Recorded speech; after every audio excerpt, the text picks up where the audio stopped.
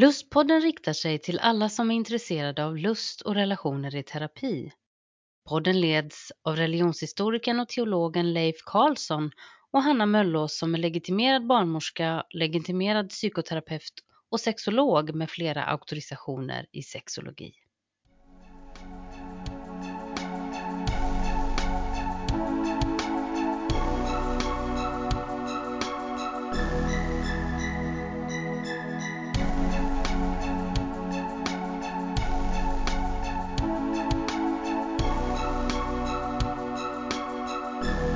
Dagens Lustpodd gästas av Lotta Andreasson Edman som är barnmorska och verksamhetsutvecklare på Mamma Mia och har jobbat under många år med deras fina arbete med Regnbågsfamiljer. Hon kommer berätta för oss om lite tankar om vad en familj är, men också vad behöver behandlare tänka på i mötet med annorlunda eller varierande familjer. Och för det här samtalet nu så har jag med mig Lotta Andreasson Edman som är verksamhetsutvecklare på Mamma Mia i Stockholm. Eller ja, jag vet inte, du kanske är över hela Sverige på allt som finns som heter Mamma Mia. Ja, så är det faktiskt. Det är jättehäftigt. Och jag gör så här att jag ställer samma fråga som jag brukar ställa till alla som är med. Vem är du? Oj! Ja. Vem är jag? Då säger jag så här, jag är barnmorska för det är en sån otroligt stor identitet hos mig att vara barnmorska. Jag är barnmorska och jag har varit det sedan 94 så jag har hållit på väldigt länge kan man säga. Jag är gift och har bonusbarn och ungefär så. Jag vet inte vad man brukar säga hos dig. Man får säga precis vad man vill. Och vi känner ju varandra lite från att vi är med i barnmorskornas etiska råd. Ja, absolut. Väldigt spännande. Men nu är du ju med här därför att du arbetar på Mamma Mia. Vill du berätta för de som inte vet riktigt vad det är för något? Ja, Mamma Mia är ju kan man säga, det är en stor verksamhet som jobbar med sexuell och reproduktiv hälsa. Alltså vi kanske är mest känd i graviditetssammanhang för barnmorskemottagningar. Men också för BVC. Vi har i Stockholm en citymottagning för sexuell hälsa och en gynmottagning där. Så att vi är ganska stora. Vi är ju då i Stockholm och vi är i Skåne och då är vi också i Uppsala. Så. Och sen jobbar ju du också med 2 stycken olika poddar. Vill du berätta om dem? Och eftersom jag då är verksamhetsutvecklare på Mamma Mia så har jag då också en del av dels Mamma Mia-podden och dels en regnbågspodd. Och de delar jag då med 2 kollegor som jag har. Så att vi koncentrerar oss på Mamma Mia-podden kan det vara alla olika ämnen som då rör det här sexuell och reproduktiv hälsa. Men regnbågspodden är mer nischat på hbtqi-frågor kan man säga. Jättespännande och jag lägger ut en länk till dem för de är jättefina poddavsnitt som innehåller väldigt mycket av det som Lustpodden handlar om med lust och relationer i olika aspekter. Så det är jättespännande. Alltså det här, vi håller ju på nu i Lustpodden med att tala om föräldraskap, graviditet, förlossningar och lite allt kring det. Det finns ju en uppsjö saker att tala om. Men hur skulle du vilja, både utifrån verksamhetsutvecklare och som barnmorska, definiera begreppet familj? Ja, alltså för mig är nog familj de personer som finns runt omkring ett barn. Och som har ansvar för det barnet. Det är en familj. Men en familj kan ju vara väldigt mycket. En familj kan ju vara, man kan ju ha, alltså det behöver ju inte vara partners. Det kan vara kompisar. Det kan vara, man kan leva i en stor familj. Flersamt. Det kan vara så många olika saker. Så det är, så att jag vet inte riktigt. Jag tror att de som finns runt omkring barnet. Ja, det är jättefint. Jag tänker att det är väl verkligen så att människor barn behöver många människor runt omkring sig. Så det är fint. Jag tänker att barn är rika med att ha många runt omkring sig. Så, men det viktigaste är ju att alla de runt omkring barnet är goda vänner eller åtminstone kan prata med varandra. Det är ju Alltså ju fler man är, ju jobbigare blir det om man inte är sams. Så. Väldigt sant. Det kan man nog kanske inte understryka. Men det räcker ju med 2 personer som grälar så blir det jobbigt. Så är det 7 så blir det ännu värre. Ännu värre, ja. Ja, precis. Men fungerar det så är det oerhört rikt och till gagn för barnet, tänker jag. Så det här begreppet regnbågsfamiljer då, hur skulle du definiera det? Ja, alltså när vi startade, går det ens? Nej, det är svårt alltså, men när vi har jobbat och bjudit in till regnbågsfamiljer till att träffa varandra för att bilda nätverk, så har det definitionen för oss varit att någon in i familjen ska identifiera sig inom hbtqi. Ja, just det. Det har varit regnbågsfamiljen när vi har jobbat med det, kan man säga.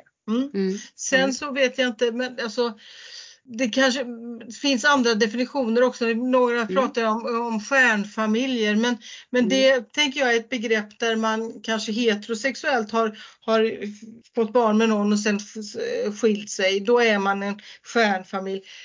Regnbågsfamilj kanske kräver att det är någon i alla fall som identifierar sig inom hbtqi. Jag vet inte. Men det har varit det. Så när du säger att när ni jobbar med det, hur jobbar ni med det? Oj, det har ju varit ett långvarigt arbete. Jag startade ju då den andra Mamma Mia-mottagningen 2001 och 2003 så började vi jobba med det, kan man säga. Och det berodde ju på att det fanns en stor rädsla. Så när jag började på Mamma Mia så kom ju personer till mig som levde i regnbågsfamilj, eller början till regnbågsfamilj, i alla fall levde samkönat. Och de var ju väldigt oroliga för vad man skulle säga på förlossningen till exempel. Och kunde de visa vem de var och så. Och de ville också träffa andra för att bilda nätverk, för att höra hur andra hade beskrivit sin situation. Så att det var så det började, och då ur det behovet av att träffa andra, kanske skapa en trygg vårdkedja och en trygg förlossningssammanhang, så ur det så började det arbetet, kan man säga. Så att det är ett långvarigt arbete som jag har hållit på med i över 20 års tid. Så. Det är helt fantastiskt. Ja. Så hur ser det ut rent praktiskt? Vad är det ni gör? Ja, men från början var det så att alla som kom till oss då var den mottagningen låg på Söder, som identifierade sig inom hbtqi, de blev erbjudna regnbågsgrupp. Att i syfte att träffa andra och att prata om det som känns svårt i att leva i ett annorlunda föräldraskap. Och de träffade mig och fick träffa dem 2 gånger, så pratade vi om detta att vänta barn. Och sen fick de komma ut på Danderyds förlossning där de fick en guidad tur och träffa barnmorskor. Och så fick de komma tillbaka igen och träffa en annan barnmorska som pratade om amning. Allt för att trygga upp den här gruppen. Och sen fick de garanterad förlossningsplats på Danderyds sjukhus. Det var så det började. Och detta då för att öka upp tryggheten och minska minoritetsstress. Det var syftet. Och så höll vi på och utvärderade kanske detta då efter 2-3 år då många hade fött, och de var väldigt nöjda över det här.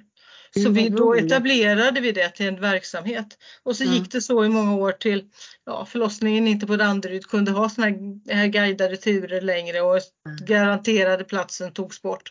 Så idag skulle jag säga att det är fortfarande så att det är Mamma Mia Söder som har det största ansvaret kring regnbågsfamiljer. Då man söker sig dit och man får träffa andra. Och nu har Mamma Mia Solna också börjat. Så att det är men det har varit framförallt en specialmottagning då som har kört här. Men är det då att man måste bo i Stockholm? Eller kan man komma från andra ställen? Man kan komma, det har alltså varit folk från Östergötland och det har varit folk från Uppsala och så. Nu tycker man ju att man ska åka ända från Finspång till exempel ända upp till Stockholm. Alltså, då tänker man att men ska man inte kunna vara i Finspång? De har gått sin graviditetstid också på vår mottagning. Och man tycker ju att det ska funka, men det är det här att när man kommer att inte bli utsatt för massa frågor, utan att känna sig som vilken gravid som helst, som har gjort att många har åkt förstås. Så de här frågorna som kommer upp i de här grupperna, vad är det man är rädd för?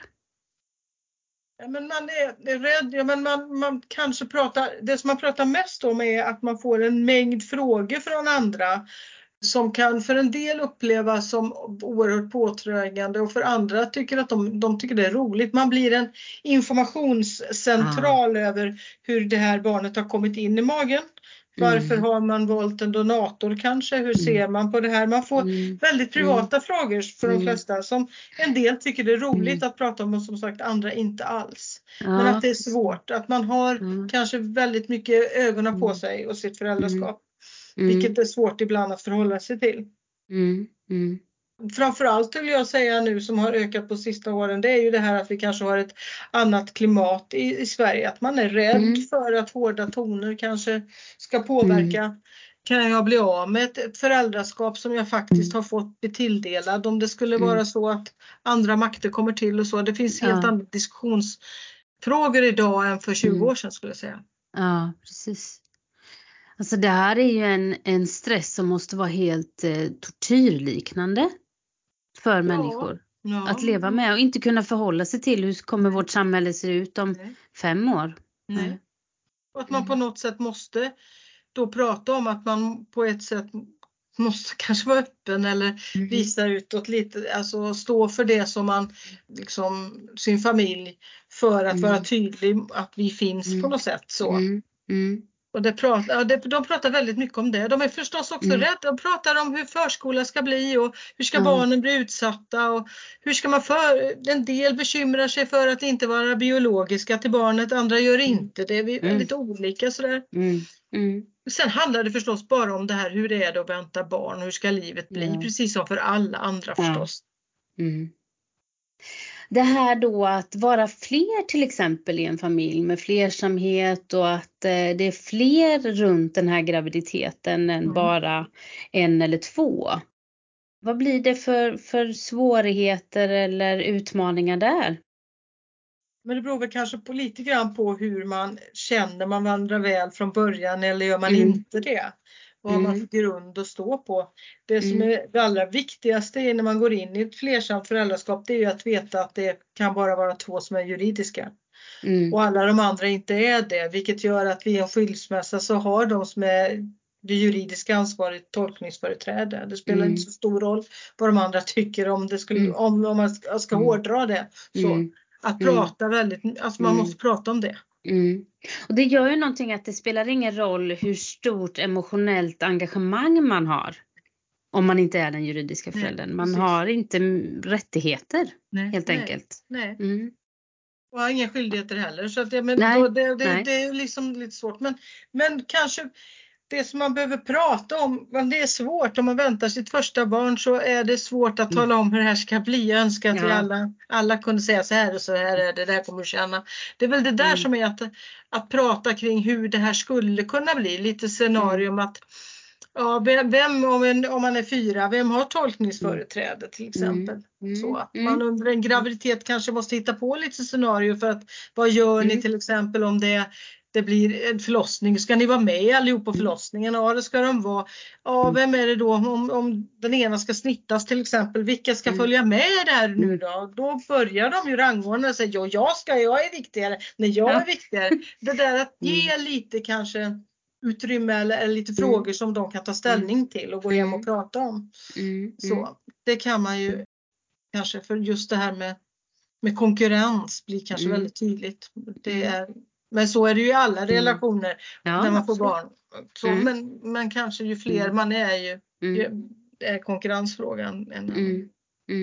Men också alla känslor liksom. Och så. Ja. Och det jag tänker det här... Vi har ju pratat en hel del, du och jag, när vi har mötts i etiska rådet och det här med inkluderande språk och hur man blir bemött på en förlossningsavdelning eller inom kvinnohälsovården och bara orden kvinna och allt vad det där för med sig. Om du skulle få ge lite tips och råd till de som är behandlare som möter personer som är flersamma eller i regnbågsfamiljer. Vad är det man behöver tänka på? Man behöver kanske tänka på sitt språk. Man kanske måste tänka på hur man förhåller sig. Man kanske, när det gäller språket så när det gäller Det kan ju vara så sin könsidentitet att man måste fråga hur man liksom, vad använder man för pronomen för att det ska bli rätt. Ibland kan man ju välja att alltid använda vad personen heter så kommer man runt det där på något sätt. Men det gäller, om vi vet i forskning till exempel när det är könsidentitet att ställer man frågan så upplever de sig, den som upplevs som icke-binär till exempel upplever sig sedd i större utsträckning. Och där kan vi som vårdpersonal hjälpa till på ett annat sätt. Kanske genom att öppna upp så att säga. Och då kanske man kan säga själv att men jag identifierar mig, mitt pronomen är hon, hur ser det ut för er till exempel. Så att man inte bara frågar alla andra, man kan använda sig själv lite grann och så. Till exempel.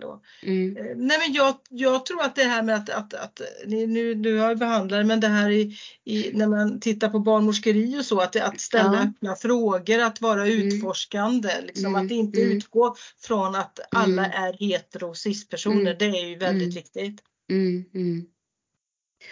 Och jag tänker det här, någonting som jag tycker är lite intressant utifrån att man är barnmorska också, det här, vi har talat lite om det på den här talet om den genuina mödraskapet och längtan hos kvinnor att få barn, att det är så fortfarande kontroversiellt i många kretsar att tala om mäns eller andra könsidentiteters längtan efter föräldraskap. Vad tänker du om det? Ja, det är privilegierat kvinnan på något sätt. Det tänker jag ofta på. Och men det är också det här att vi har ju vissa normer kring det här barnalstrandet som vi måste på något sätt förhålla oss till hela tiden. Och att som kvinna ska man dessutom alltid vilja ha barn. Och att man är mer kvinna om man vill ha barn. Och vem är man om man inte vill ha det alls. Alltså, vi har ju en massa sådana normer som vi ska falla in i, tänker jag. Och så är det ju också med det här med att inte tro att män kan liksom också längta och att män kan vara avundsjuka på att inte de kan ha barnet i magen. Hur kan det vara att ha ett barn i magen? Så det kommer ju mer och mer av det, tack och lov, men ja. Jag vet inte om det var det du var ute efter. Men, jo, precis. Jag tänker att det också speglar. Det blir ju också många behandlare som kanske själva inte har funderat över det. Både som barnmorskor eller andra. Att det, både i barnmorskeriets yrke så ligger det mycket kring kvinnans livscykel och liknande.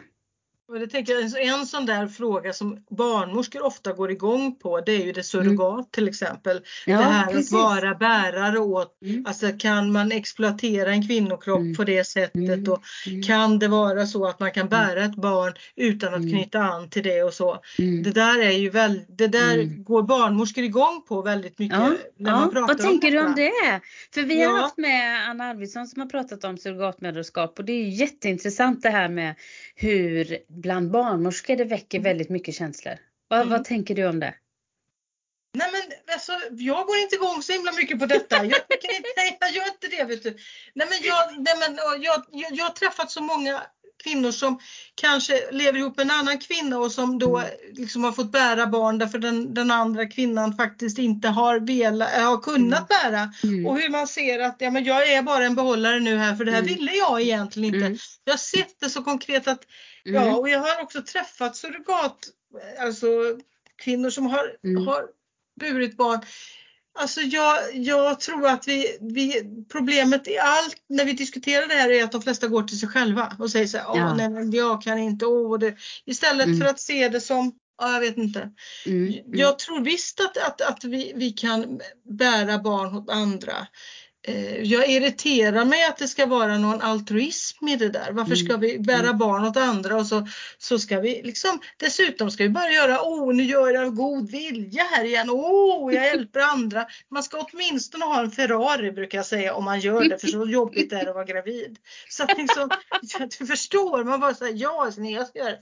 Nej, men jag tänker att all forskning visar ju att de som har burit barn åt andra, om man har bra kontakt med de som som sen tar hand om barnet och ser att det mår bra där, så upplever man meningsfullhet.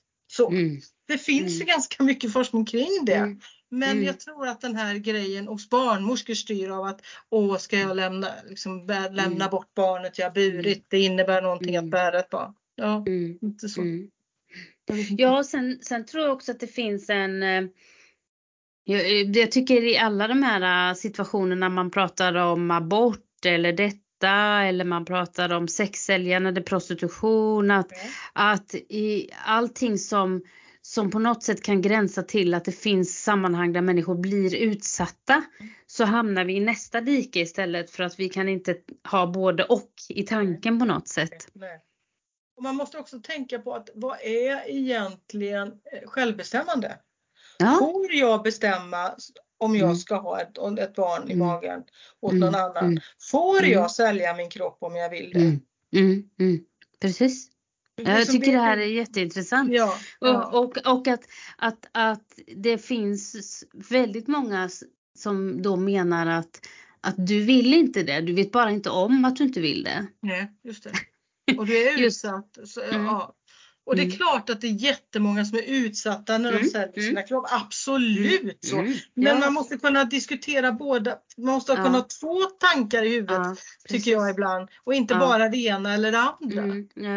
Och det här jag tycker är så roligt med dig i Etiska rådet. För du kan verkligen det. Du är verkligen jätteduktig, Lotta, på att ha 2, om inte minst 5-7 tankar i huvudet samtidigt. Och det är verkligen utmanande. Jag tror att när det gäller barnmorskeskrået så är det en utmaning. Därför det finns så mycket i barnmorskans jobb som handlar om liksom det genuina, det naturliga och det moderliga. Och det är någon slags biologiskt förankrat i hur man ska tycka om saker kring det då. Absolut, jag håller med dig. Men det här då om ni startar den här mottagningen för så länge sedan, då är ju de här barnen som har fötts i de här regnbågsfamiljerna ganska gamla nu då. 20. Ja. Hur har de mått sen då? För att det finns ju väldigt många föreställningar om att de absolut inte kommer må bra i de här familjerna. Den uppföljningen, den har jag väntat på länge. Jag kan inte tänka mig att de flesta bor som alla andra barn, tänker jag. När man gjorde inför adoptionslagen skulle ändras 2003, då tittade man ju, det fanns ju liksom ingen skillnad på barn som liksom växte upp i samkönade förhållanden och inte liksom så. Det tänker jag. Det som skulle väcka i så fall är ju det här med donator. Kommer få dem att söka upp det här? Vad kommer det vara något problem med det eller inte? Och det där skulle jag vilja titta på när det gäller donation. Därför att om man ser heterosexuell donation i Sverige så är det ju, hur många är det? 15% som berättar för sina barn att det har skett en donation. Därför de flesta gör inte det. Medan om det är samkönat så måste man ju, vad ska man säga? Det är klart att man måste berätta att men du har inte en pappa här. Liksom, det blir naturligt på något sätt. Och då, vi vet ju att barn som får reda på det här med att det här är inte biologiska pappa till exempel senare i livet far illa, det vet vi. Liksom, så. Och därför så skulle man ju då, men där kan man ju inte jämföra heterosexuellt och samkönat till exempel. Eller hur? Det är olika förutsättningar. Liksom. Ja, precis. Så att jag väntar på att se hur det blir. Det vet inte jag. Fortfarande inte. Hur tänker du att framtidens familjer och regnbågsfamiljer kommer se ut? Nej, jag tänker att det kommer se ut så som det gör. Jag tror att det tar väldigt lång tid för ett samhälle att ändra på sig. Normen är fortfarande jag är kvinna och jag planerar barn med en man. Jag är kär i honom och så får vi barn ihop. Liksom. Det är normen. Och den tror jag finns så djupt rotad i myllan på något sätt. Men de här rädslorna då som regnbågspersonerna kan uppleva inför mötet med samhället och med barnmorskor och behandlare och sådär. Vad är det för rädslor som finns i samhället, tänker du? Vad är det för någonting som människor är så rädda för? Du som har jobbat med det här så mycket. Varför är detta så provocerande att människor lever i familjer som skiljer sig från mängden? Jag tror att alltså allt som är annorlunda är svårt. Faktiskt att man uttalar, man känner inga, men man har ändå någon uppfattning om hur det är. Det är synd om barn och det finns en massa sådana saker. Ett barn ska ha rätt till mamma och pappa, var det nu kommer ifrån. Och det är ju som så kan man ju säga, om man kunde garantera att alla barn, de ska ha det bra, till exempel i heterosexuella relationer. Det vet vi att det inte är så. Det finns ju ingen sån garanti.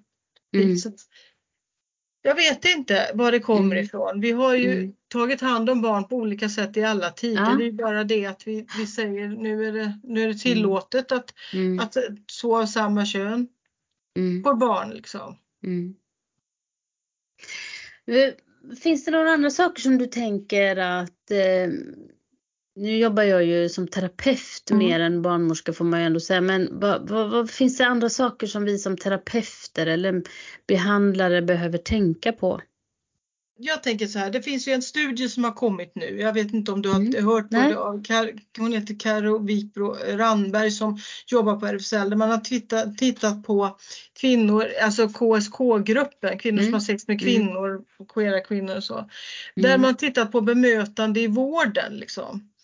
Och där finns det ju ingen skillnad i bemötande. Man gjorde samma studie för 20 år sedan och de upplever ju precis samma sak. Det har inte hänt ett skit i Stockholm och detta är bara i Stockholm. Och då säger de som de har träffat, så är det så att man tycker att det är jättejobbigt att träffa barnmorskor, läkare och terapeuter. Det är de som sticker ut så. Och då kan man säga då som terapeut, det kanske är det där att man utgår från att alla är heterosexuella, att jag måste komma dit och bevisa någonting annat tills jag själv berättar och kommer ut och så. Och då är jag liksom i dina händer på, liksom på det sättet vad du tycker om detta då ska jag checka av dig i vad du tycker och tänker i denna fråga så. Precis. Och har jag med mig en massa minoritetsstress så är det där oerhört viktigt då, vem du är och hur du utstrålar detta. Och vad du använder för ord och hur du liksom säger det här. Att man har ju pratat liksom väldigt mycket om omvändelseterapi till exempel. Att man kan ha med sig det och att man är rädd för att en terapeut i grunden inte ska diskutera, om man kommer dit liksom, och att man har det svårt med vissa saker så fokuserar man på homosexualiteten till exempel, som inte är problemet utan det är någonting annat som jag söker för liksom. Men det kommer att bli det ändå för att det är det som terapeuten tycker är fel. Ja, så, just det. Förstår du? Och då tänker man så, det låter ju som hedenhöst det här jag säger nu. Ja. Jag tycker ju att det borde varit för länge sedan, nu ska vi inte hålla på med det längre, men det är fortfarande så. Absolut. Och jag tänker också det här då, du uttrycker det så fint det här att jag är utlämnad då som patient, så jag är utlämnad till dina åsikter. Ja. Och det finns ju ingen annanstans i ett demokratiskt samhälle som det skulle vara okej. Alltså det är ju inte okej, men det är helt galet när man tänker på det så. Och jag tycker generellt sett, nu tänker jag att ni terapeuter, ni har ändå tränat väldigt mycket mer. Men jag tycker generellt sett vi säger att nej men jag har inga fördomar. Eller och sen så visar man med hela sitt kroppsspråk, för man har ingen kontroll på sig själv. Att, vad är det jag säger och vad använder jag för ord? Och att det syns på hela jag att jag tycker faktiskt att inte det här är okej. Att man inte har den kollen. Och det är väl det som jag oftast tycker att personal har så dålig koll på sig själva. Och vad de säger och hur de är. Men vad tänker vi om det då? Som barnmorskor i etiska rådet om att det inte hänt någonting på 20 år? Nej, det är bedrövligt. Nej, men jag tror att vi skulle behöva prata mycket mer om vårt förhållningssätt. Att jobba på en förlossningsavdelning är ett akutjobb. Det är något jag ska göra. Det är jätteviktigt förstås. Men det är en bebis som ska ut. Liksom, så. Att jobba till exempel på en barnmorskemottagning där man träffar samma människa 10-12 gånger. Man får en väldig relation till den människan. Man måste alltså använda sig själv väldigt mycket. Jag utstrålar vem jag är. Och det har vi dålig utbildning i. Vi kan inte det. Du som nu utbildar dig vidare till terapeut får ju förhoppningsvis lära dig mycket mer av det. Men vi, liksom, generellt sett man inte har det så är vi, det är några som är skolade i det, andra har det inte. Sen finns det en annan aspekt i detta också som jag tycker är intressant. Det är ju att på en förlossningsavdelning så är det oftare än annars fler personer i personal inne på ett rum. Ja. Det är liksom jag blir särskådad på ett annat sätt och jag kan liksom bli bemött på ett annat sätt. Men i det terapeutrummet, då är man som patient oerhört mycket i underläge. Ja. Alltså, det kan man ju vara på en förlossning också. Men bara det att jag som barnmorska på en förlossningsavdelning behöver samarbeta med andra barnmorskor och undersköterskor och läkare gör ju att jag behöver liksom stötas och blötas med detta lite mer. Ja, absolut. Och som barnmorska på en barnmorskemottagning är precis som en terapeut. Jag stänger dörren och sen kan jag i stort sett säga vilken skit som helst där inne. Det är ingen som kontrollerar mig på det sättet. Om man inte märker att några plötsligt börjar byta och börjar prata illa på nätet och så. Då kan man ju så. Men annars så är det faktiskt så. Så det här får vi ju liksom sätta tänderna i på något sätt och göra någonting åt. Ja. Och då tycker jag att man kan göra det. Om man är terapeut och känner igen sig i det här så tycker jag verkligen man ska lyssna på era poddar. Som är jättebra, både Mamma Mia och Regnbågspodden. Jag tycker verkligen att där kan man få jättemycket tips kring det här. Men jag tänker att du och jag kanske ska promota lite och göra lite såna här kurser eller sammanhang för barnmorskor där man får tränas i. Hur är mitt kroppsspråk? Hur visar jag vad jag känner och hur känner jag av att jag inte är bekväm? Ja, just det. För det är ju så obehagligt att inte vara bekväm så att vi förnekar ju det istället för att gå in i det. Och vi har väldigt svårt att säga så här, det där tycker jag är svårt. Precis. Vi har väldigt svårt att erkänna när det är svårt. Och vi har inte heller ett klimat där vi får säga det. Får jag säga att men det här tycker jag är jättejobbigt. Jag är obekväm med det här. Om jag inte ens får säga det, då blir det inte så bra, tänker jag. Nej, precis. Det blir lite som kejsarens nya kläder liksom. Att ingen vågar säga att kejsaren är naken, men alla ser det liksom. Alla går runt med sina regnbågsflaggor och vad det nu är. Men man är jätteobekväm. Man är jätteobekväm, Och det tror jag är väldigt ofta faktiskt att det är på det sättet. Men det är inte legitimt att säga det. Nej. Jag tycker det här är jätteknepigt. Ja, precis. Va? Nej, precis. Du Lotta, jag tackar så jättemycket för detta. Du är ju fantastisk. Och så jag länkar till allt du har pratat om och till Mamma Mias arbete. Och det är ju kul att veta att man kan söka sig till er även från andra ställen i Sverige. Ja. Men det är samtidigt tråkigt att det ska behöva vara så. Absolut. Så tack så mycket. Och tack för att jag fick vara med. Ha det gott. Hej. Detsamma. Hej. Där avrundar vi samtalet med Lotta Andreasson Edman, och för de som vill söka upp hennes podd och även Mamma Mias arbete så lägger jag ut länkar på hemsidan. I nästa avsnitt så gästas vi av Tanja Sunina som har skrivit en bok som man kan säga är bortom den traditionella monogamin. Boken kom ut 2022 och heter Du med flera. En guide till polyamori, relationsanarki och annan flersamhet. Och det spänner ju vidare lite på det som Lotta har talat om. Att möta personer som inte lever i traditionell tvåsamhet. Vad behöver behandlare tänka på i dessa möten? Vårt samtal nästa vecka kommer gå bortom föräldraskap och så. Men det knyter ändå an till flera av de olika samtalsämnen som vi har haft när vi har talat om barnlängtan och hur olika familjer ser ut. Tills dess, ha det så gott.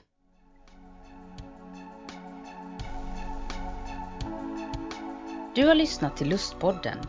För mer information och tips från programmet så hänvisar vi till lustpodden.se. Där kan du också kontakta oss om du vill vara med och berätta din berättelse om lust och relationer i terapi. Signaturmelodin är skapad av Johan Nilsson och redaktör och producent och ansvarig för klippning är Julia Linde.